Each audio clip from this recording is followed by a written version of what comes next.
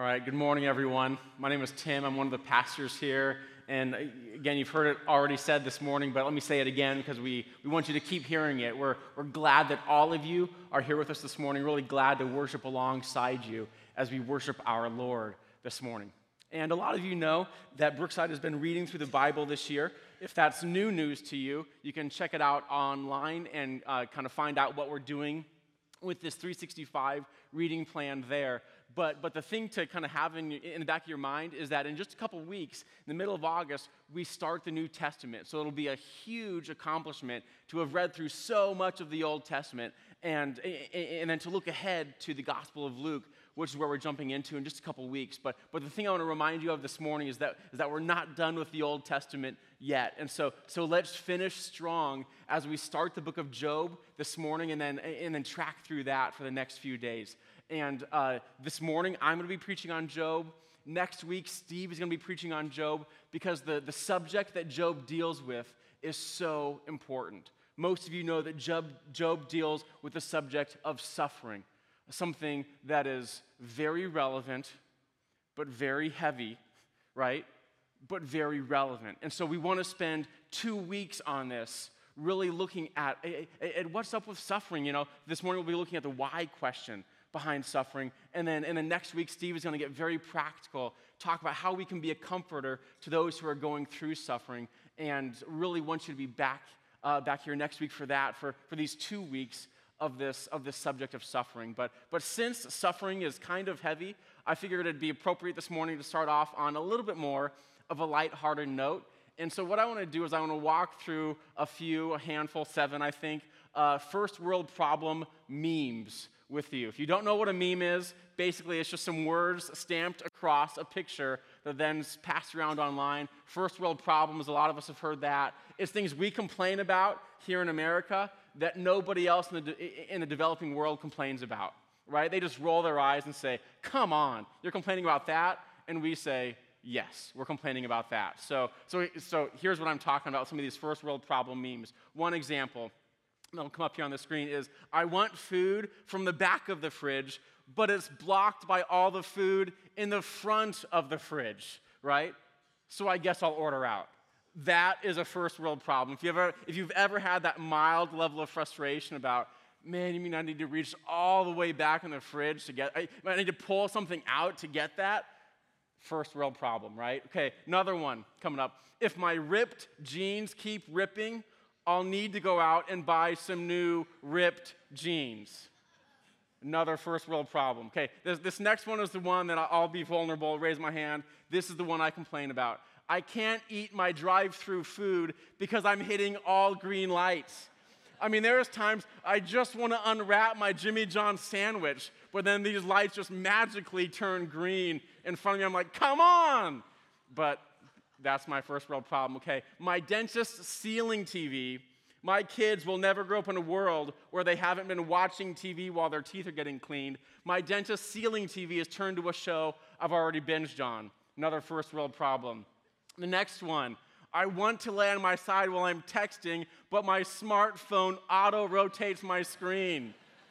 Your laughter shows me you know what I'm talking about. All right, next one. I want to eat chips, but I can't hear the TV over the crunching. Men, I'm looking at you on this one. And then I think maybe this is the last one or two more. Yeah, so this is the last one. This guy, Warrior Dash guy, is probably the sort of guy that would say this. I have a paper cut on my iPhone finger. I persist bravely, but every tweet is agony, right? I mean, so you get what I'm talking about. These first world problems that are so funny because they hit so close to home. We can relate to this idea of just complaining about things that are trivial, complaining about things that are funny, complaining about things that we know we shouldn't really be complaining about. And as much as we can laugh at these first world problems, and as much as we can see ourselves in them, we also know that there is problems, there is suffering, there is tragedy that is not trivial. There is suffering and there is tragedy that is not funny. As good as we are in America about avoiding tragedy, we know that there's tragedy that we cannot get away from. I mean, most of us know this, that all you have to do is live long enough and you will face suffering. I mean, we have a church that's large enough. There are people here this morning that have gotten that phone call that has changed everything in 5 minutes. There are people here this morning that have sat in the doctor's office almost in this out-of-body experience as they've heard the doctor share the diagnosis that is what everybody was praying against, but now they're dealing with it. We have a congregation large enough. There have been people here that have been demoted or downsized, and now that career track that you were on for that job you were looking for, that job is no longer anywhere in reach, and for the next season, you know there's going to be this suffering that goes along with underemployment or unemployment. I mean, we get the reality of suffering.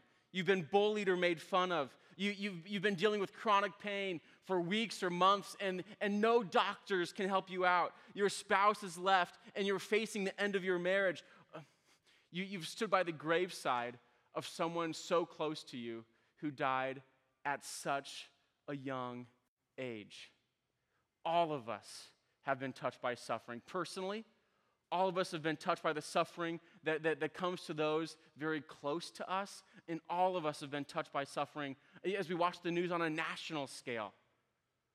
All of us know the suffering that comes from disappointment, disease, and death.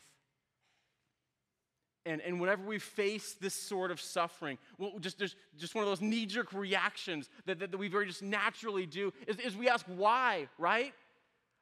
I mean, why God? Why this? Why me? Why now? Why did this have to happen to this person? We get the why question. And when this question comes up this morning, here's why what we're talking about is so important. I want us to help respond to that why question well. Because we know the why question will come up. But what we don't know is how we'll answer it. But as we see from the Bible, there's not a kind of this clean answer, but it doesn't mean we're left without guidance. We have tremendous insight into how to approach this. So this morning, we're not going to fall back on some trite cliche. Again, hear me say up front that there are no easy answers to suffering. I mean, we know this. If you've been through suffering, you know that. Even after we've looked at everything the Bible says about suffering, and it does have a lot to say, but even after we've done that, there are still question marks that linger about why. Why this? Why me? Why now? Why? But just because there aren't any easy answers doesn't mean we're left without guidance.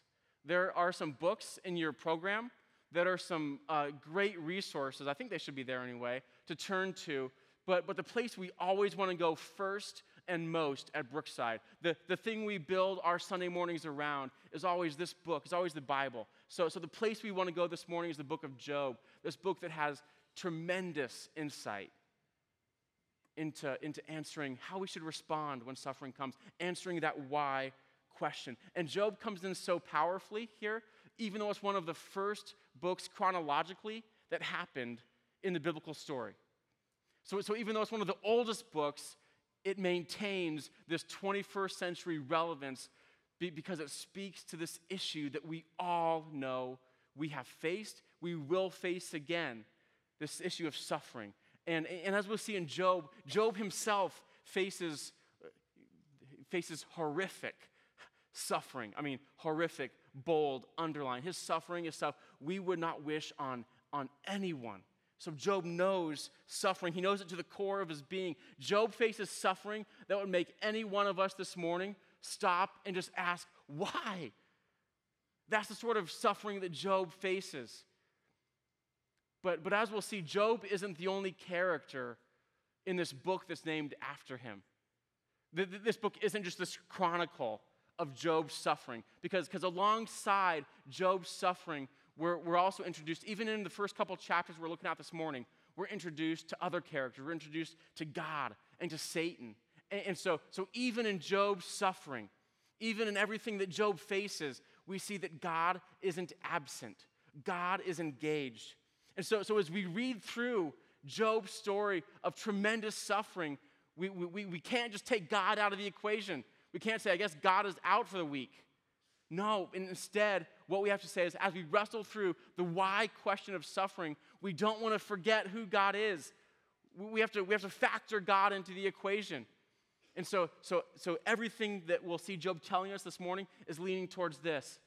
As you wrestle through the why question, because we do wrestle through it, right? This isn't neat.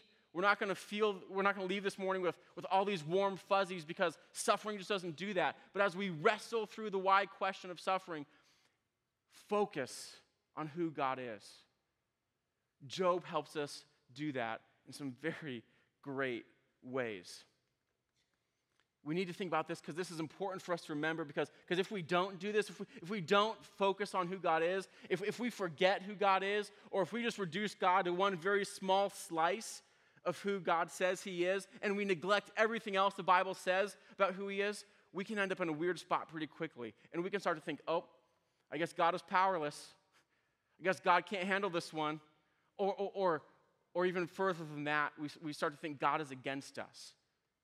And if we don't have a right picture of who God is, then God becomes our enemy in suffering. He becomes someone to resist. That is not where I want us to end up, Brookside. That's not where I would want to end up.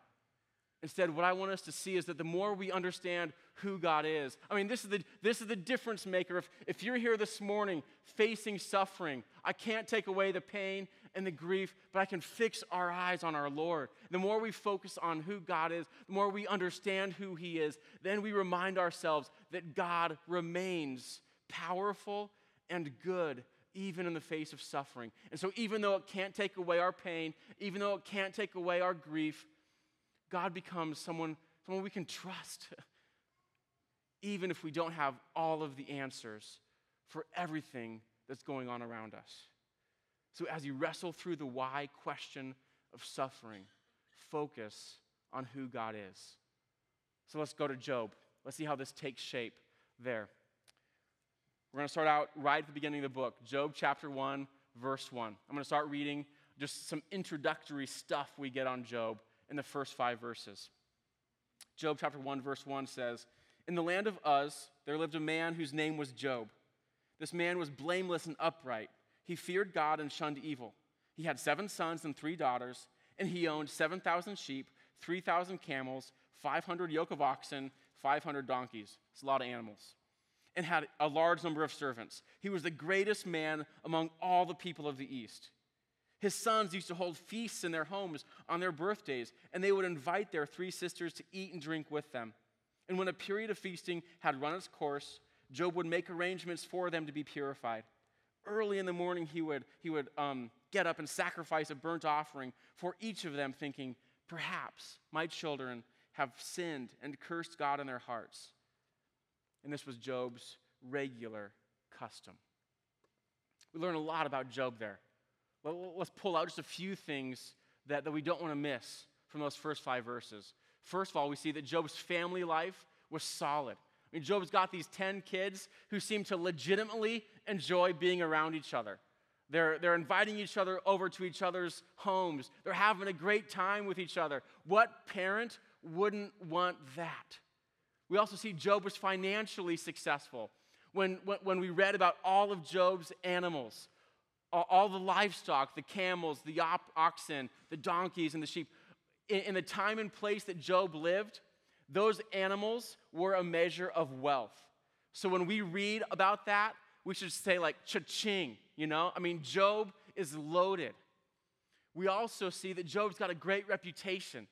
At the very end of verse 3 says, Job was the greatest man among all the people of the East. He was the Warren Buffett of his day. He was the Bill Gates of his day. People had the Job poster up on the walls of their homes. People knew about him, had a great reputation, and then Job was morally and spiritually vibrant. The way he's described right out of the chute is that Job is blameless and upright. This doesn't mean he's perfect, but it shows that he's got tremendous integrity. Who Job is on the inside is consistent with what he shows on the outside. We also see Job described as someone who fears God and shuns evil. Another book of the Bible, the book of Proverbs, says that that is the definition. Someone who fears God and shuns evil, that's the definition of wisdom, of godliness, someone who lives the sort of way God wants us to be living. So Job is the guy. The bottom line of all of this is that Job is at the top of his game. He's at the top of the world. He's got it all. I mean, Job is the guy that I would want to surround myself with. He's the guy we all want to be like, because we know if we're like that, if we surround ourselves with someone like him, it's going to rub off and make all of us better. But then as we keep reading in verse 13, we see that one day, one afternoon, everything changes for Job.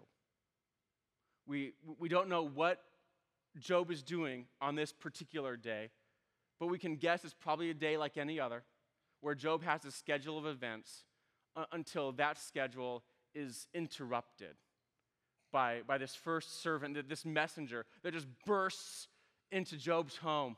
And Job knows probably by the panicked look on this servant's face that he better clear his schedule for the next little bit. And then Job listens as this servant, in this panicked expression, in these gasps for breath, because he's probably been sprinting to where he's at to tell him this news. Job has heard how these marauders have attacked one of his plots of land, and that Job's oxen and donkeys are gone.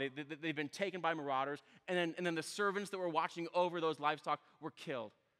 So Job was probably trying to wrap his mind around this and just say, what's going on here? And then Job 1 tells us that while that first servant is still speaking, another servant bursts in just like the first. Same panicked expression, same gasps for breath because he's just sprinting up to the house. And he says, Job, I was with the sheep. And Job, this fire came down from heaven. We don't know what that is. Maybe a lightning bolt that started a fire. We don't know. But he tells Job, this fire came down from heaven. Job, all your sheep and those servants watching the sheep, Job, they're gone. I'm the only one left to tell you this.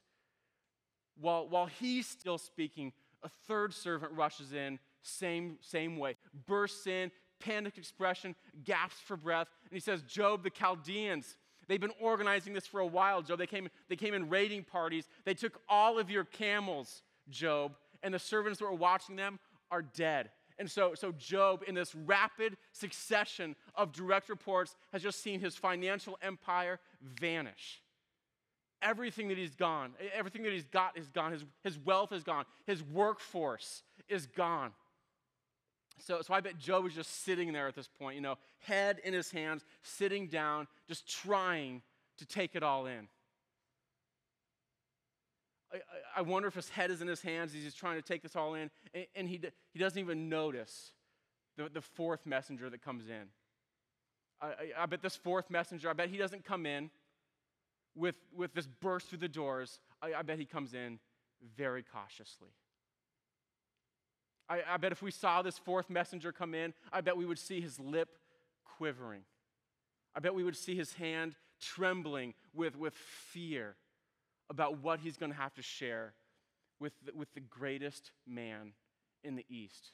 He probably stumbles through his report. He says, Job, remember today is that day that your kids all were getting together to spend time together. And Job, I was there with him.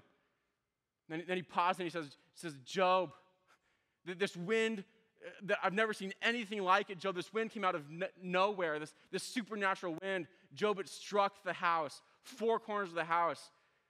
And then he says, and Job, your kids were in the house when it happened. Job, no one survived. Job, all 10 of your children, Job, are dead. Devastating, right? I cannot feel what Job must have felt. But I know there is nothing that could be like that feeling of knowing that all of your financial wealth, gone. Your closest family relationships, your kids, gone. Job can't sacrifice for them, right, anymore. That ship has sailed. They're gone. They're dead. Job's concerned for his kids' spiritual well-being. Those same kids that he cared about so much are gone. Job probably thought, there's no way this could get any worse. But the story's not done yet. Because shortly after this horrific story, these sores start to appear on Job. Probably maybe in one area first, but these sores, these boils, they don't go away. And pretty soon, Job's whole body is covered from head to toe. Job chapter 2 tells us with these painful sores, so painful that Job finds this broken piece of pottery on the ground, just picks it up and starts scratching at the sores to try to relieve himself of some of the pain. And so here's Job, this guy that just a couple days ago was at the top of the world, the corner office at the top of the building, the greatest man of the East. Here he is now, sitting in a pile of ashes. His head is shaved because of grief. His clothes are torn because of grief. His body is covered physically with probably sores and scrapes and pus from these boils maybe that erupted. I mean, this picture is one of dramatic, horrific suffering. So Job knows suffering. Job knows that feeling of being blown apart when you lose everything, financially, close family relationships, and your physical health. Job knows suffering. But what Job doesn't know is why. And the thing is, you read through Job closely this week, you'll see that Job never is told why. Job's got some friends that show up that try to comfort him and then kind of mess that up pretty royally. But he's got these friends that show up and try to offer their own reasons why Job is suffering. But we know they're wrong. His friends don't know why Job is suffering. And then God steps in again at the very end of the book because God has some stuff to say to Job. And among all the great things that God says to Job that we don't want to miss, read it closely, there's nothing in there at all about why Job is suffering. Job is left ignorant about the reason why. So this guy that surely is saying, why is all this happening, never gets the definitive answer. But here's where we know more than Job as a reader of the book. Because you remember how I said that Job isn't the only character in this story? Remember how I said that God and Satan are also characters that we meet in these first couple chapters? The cool thing about Job is that we get this backstage pass. We get this window into heaven, and we see this divine drama that's going on where God and Satan are interacting about Job. And as we listen in on that interaction between God and Satan over Job, we start to get some tremendous insight into why Job is suffering. But we also learn more about who God is that we don't want to miss as we think about that statement we're talking about this morning. That statement is that, remember it? As you wrestle through the why questions of suffering, focus on who God is. We see that as we look behind the scenes into this window where God and Satan are interacting. So let's take advantage of this backstage pass where we see what's going on in heaven. And so here's where we go to Job chapter 1, verse 6 is where we pick this up. So we've just been introduced to Job in the chapter, but then suddenly we zoom way out and we see this scene in heaven. Job chapter 1:6 says that one day the angels came to present themselves before the Lord, and Satan also came with them. The Lord said to Satan, "Where have you come from?" And Satan answered the Lord, "From roaming throughout the earth, going back and forth on it." And then the Lord said to Satan, "Have you considered my servant Job? There is no one on earth like him. He is blameless and upright, a man who fears God and shuns evil."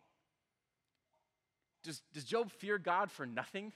Satan replies. I mean, haven't you put a hedge around him, God? I mean, haven't you put a hedge around him and his household, everything he has? You've blessed the work of his hands so that his flocks and herds are spread throughout the land. But now stretch out your hand and strike everything that he has, And Job says, God, I bet Job will curse you to your face. And the Lord said to Satan, all right, very well then. Everything that he has is in your power, but on the man himself, don't lay a finger. And then Satan went out from the presence of the Lord, and Job's sufferings land. Before I keep going, I want to make sure that we see how important of a scene this is, because we don't get these glimpses into heaven very often in Scripture. So when they come up, we want to make sure to be paying special attention to this divine drama that's going on here. And so as we see God and Satan interacting here, we see that this debate centers around Job.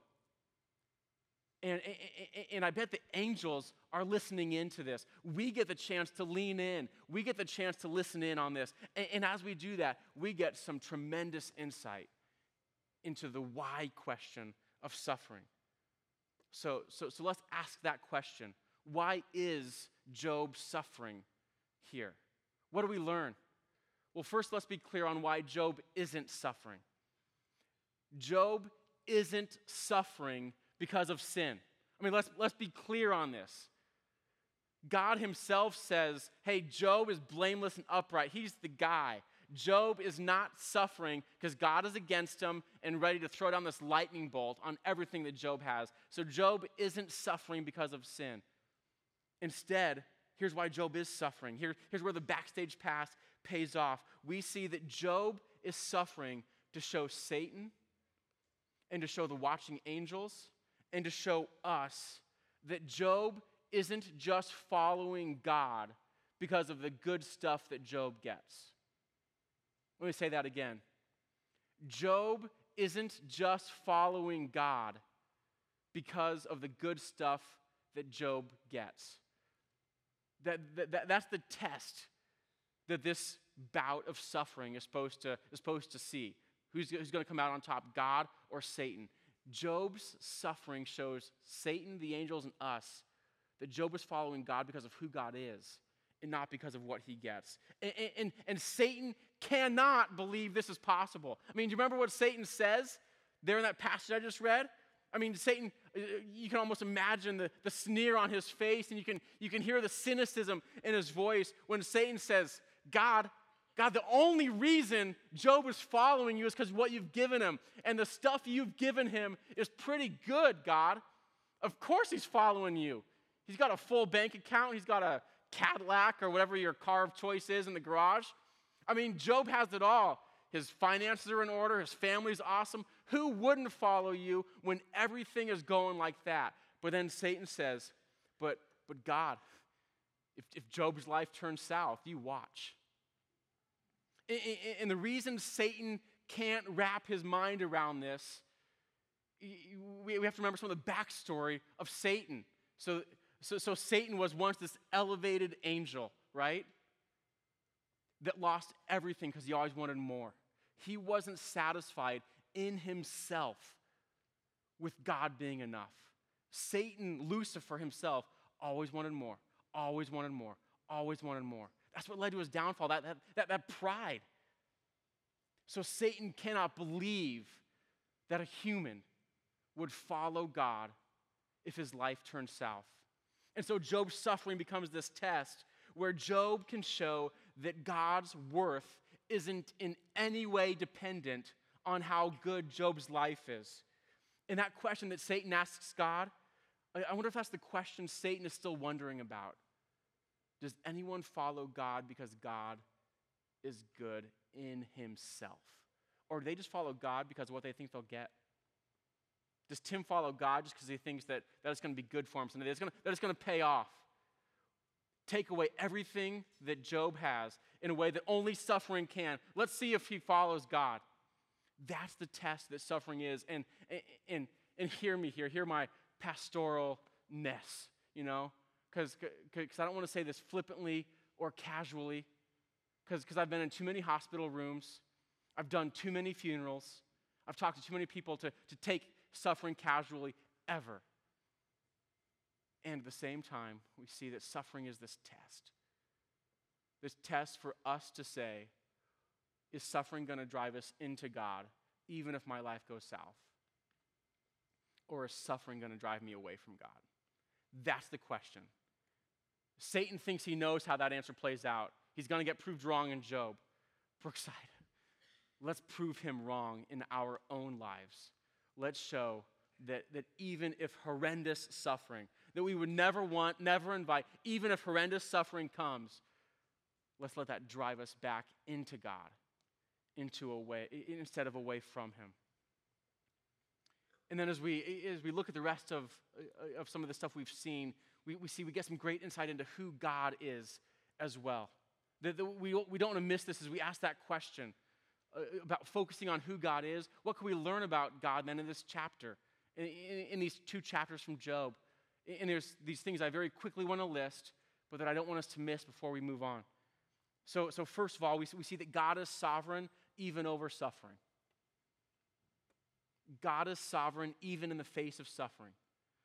I know maybe that introduces all sorts of other questions about how this takes shape, but the thing I want to be very clear on is that suffering never means that God has gotten knocked down that round. Suffering doesn't mean that he's absent for a little while. However things take shape, Job 1 and 2 and the rest of the Bible show us that God is always in control. He's always sovereign. We also see that God is working in ways that you can't immediately see in your suffering. Suffering, there's no way around this, but we know that just suffering puts blinders on us, right? All you can see is what's immediately in front of you. What's that next right step, that next right step to take when you get that phone call, you get that news. Suffering makes the immediate right here, 2 inches away from our face. That's just the way it stays for a while. But Job shows us there's so much more going on in Job's suffering than Job's immediate circumstances. It doesn't take away from anything about the horrificness of Job's circumstances, but we also see this zoomed out 30,000-foot picture that there's a whole lot more going on in this divine drama that Job, to our knowledge in his lifetime, never knows about. In the same way, in our suffering, God is working in ways that in our lifetimes we may never know about. But God is big enough and cool enough, if I can say it that way, that God is always working in ways that we can't immediately see. And then a third thing we see is that God has purpose in suffering. Yes, Job's suffering was very intense, but it wasn't pointless. Job's suffering refined him in ways that nothing else could. I mean, this point of the purpose in our suffering, the refining purpose of suffering, that's where we hang on to verses like Romans chapter 5, verses 3 and 4, where we see the Apostle Paul saying the stuff that we just proclaim in the face of suffering. We hang on to this. We say, not only so, but we also glory in our sufferings because we know that suffering produces perseverance in ways that nothing else can. Perseverance produces character, and character produces hope. There's this refining power of suffering. So let's go back to that statement we've been looking at this morning. As you wrestle through the why question of suffering, focus on who God is. And then as we do that, as we focus on who God is, I want to be very clear that focusing on who God is should lead us to trusting in God. Trusting in His sovereignty. Trusting in His ability to work in ways that we can't see. Trusting in His purpose. So it makes us say, as you wrestle through the why question of suffering, focus on who God is and trust in Him. As a dad, this is what I want with my relationship with my boys. They're not going to understand every decision I make for them. I know from experience they're not going to like every decision I make for them.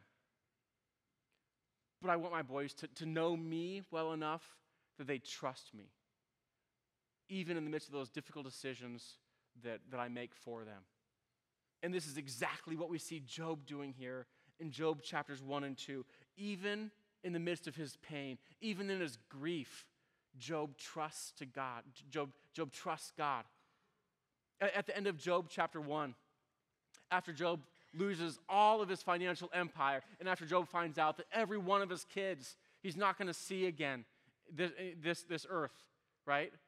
Even at that point, Job says, the Lord is given, the Lord is taken away. May the name of the Lord be praised. At the end of chapter 2, when Job's suffering has just been compounded by physical struggle, by these boils, these sores that cover his body, Job says, shall we accept good from God and not also trouble? You see, we need to remember when Job says this, that Job doesn't know what's going on in his suffering. He hasn't been given any sort of neat explanation, but Job still says, I'm going to focus on God. That's where we see Job going with his mindset, with his focus. He focuses on God and he trusts in him. And man, I want to respond that way when suffering comes to my life. I mean, that's the difference maker in how we respond to suffering. Are we focusing on who God is and trusting in him? And this morning, I just want to invite anyone here who's going through a time you would just describe as suffering. God has got it. He's still good. He's still in control. And let's trust in him. We need to lean on others for that, but let's lean on God as well. So this week was kind of part 1 in this packaged series on Job, where we talk about the why question. This next week, next Sunday, Steve is back. He's going to be sharing us just this very practical message on how to be a comforter for those who are experiencing suffering, how to comfort yourself, but then just as importantly, how to comfort those who are going through suffering themselves. Very important message. Hope you're back for next week. Let me pray for us, then our music team will come back up. Gracious Heavenly Father, I feel how heavy of a subject this is of suffering. And so God, my request as I get off the platform this morning is very simple but very important. God, help us to focus on you. God, remind us how trustworthy you are, even in the midst of suffering, Father. And then, God, may all of that show that you are worth it. You are worthy, regardless of how good our lives are. So, Jesus, you are good. You are enough. We proclaim that this morning. We love you, Jesus. We pray these things in your name. Amen.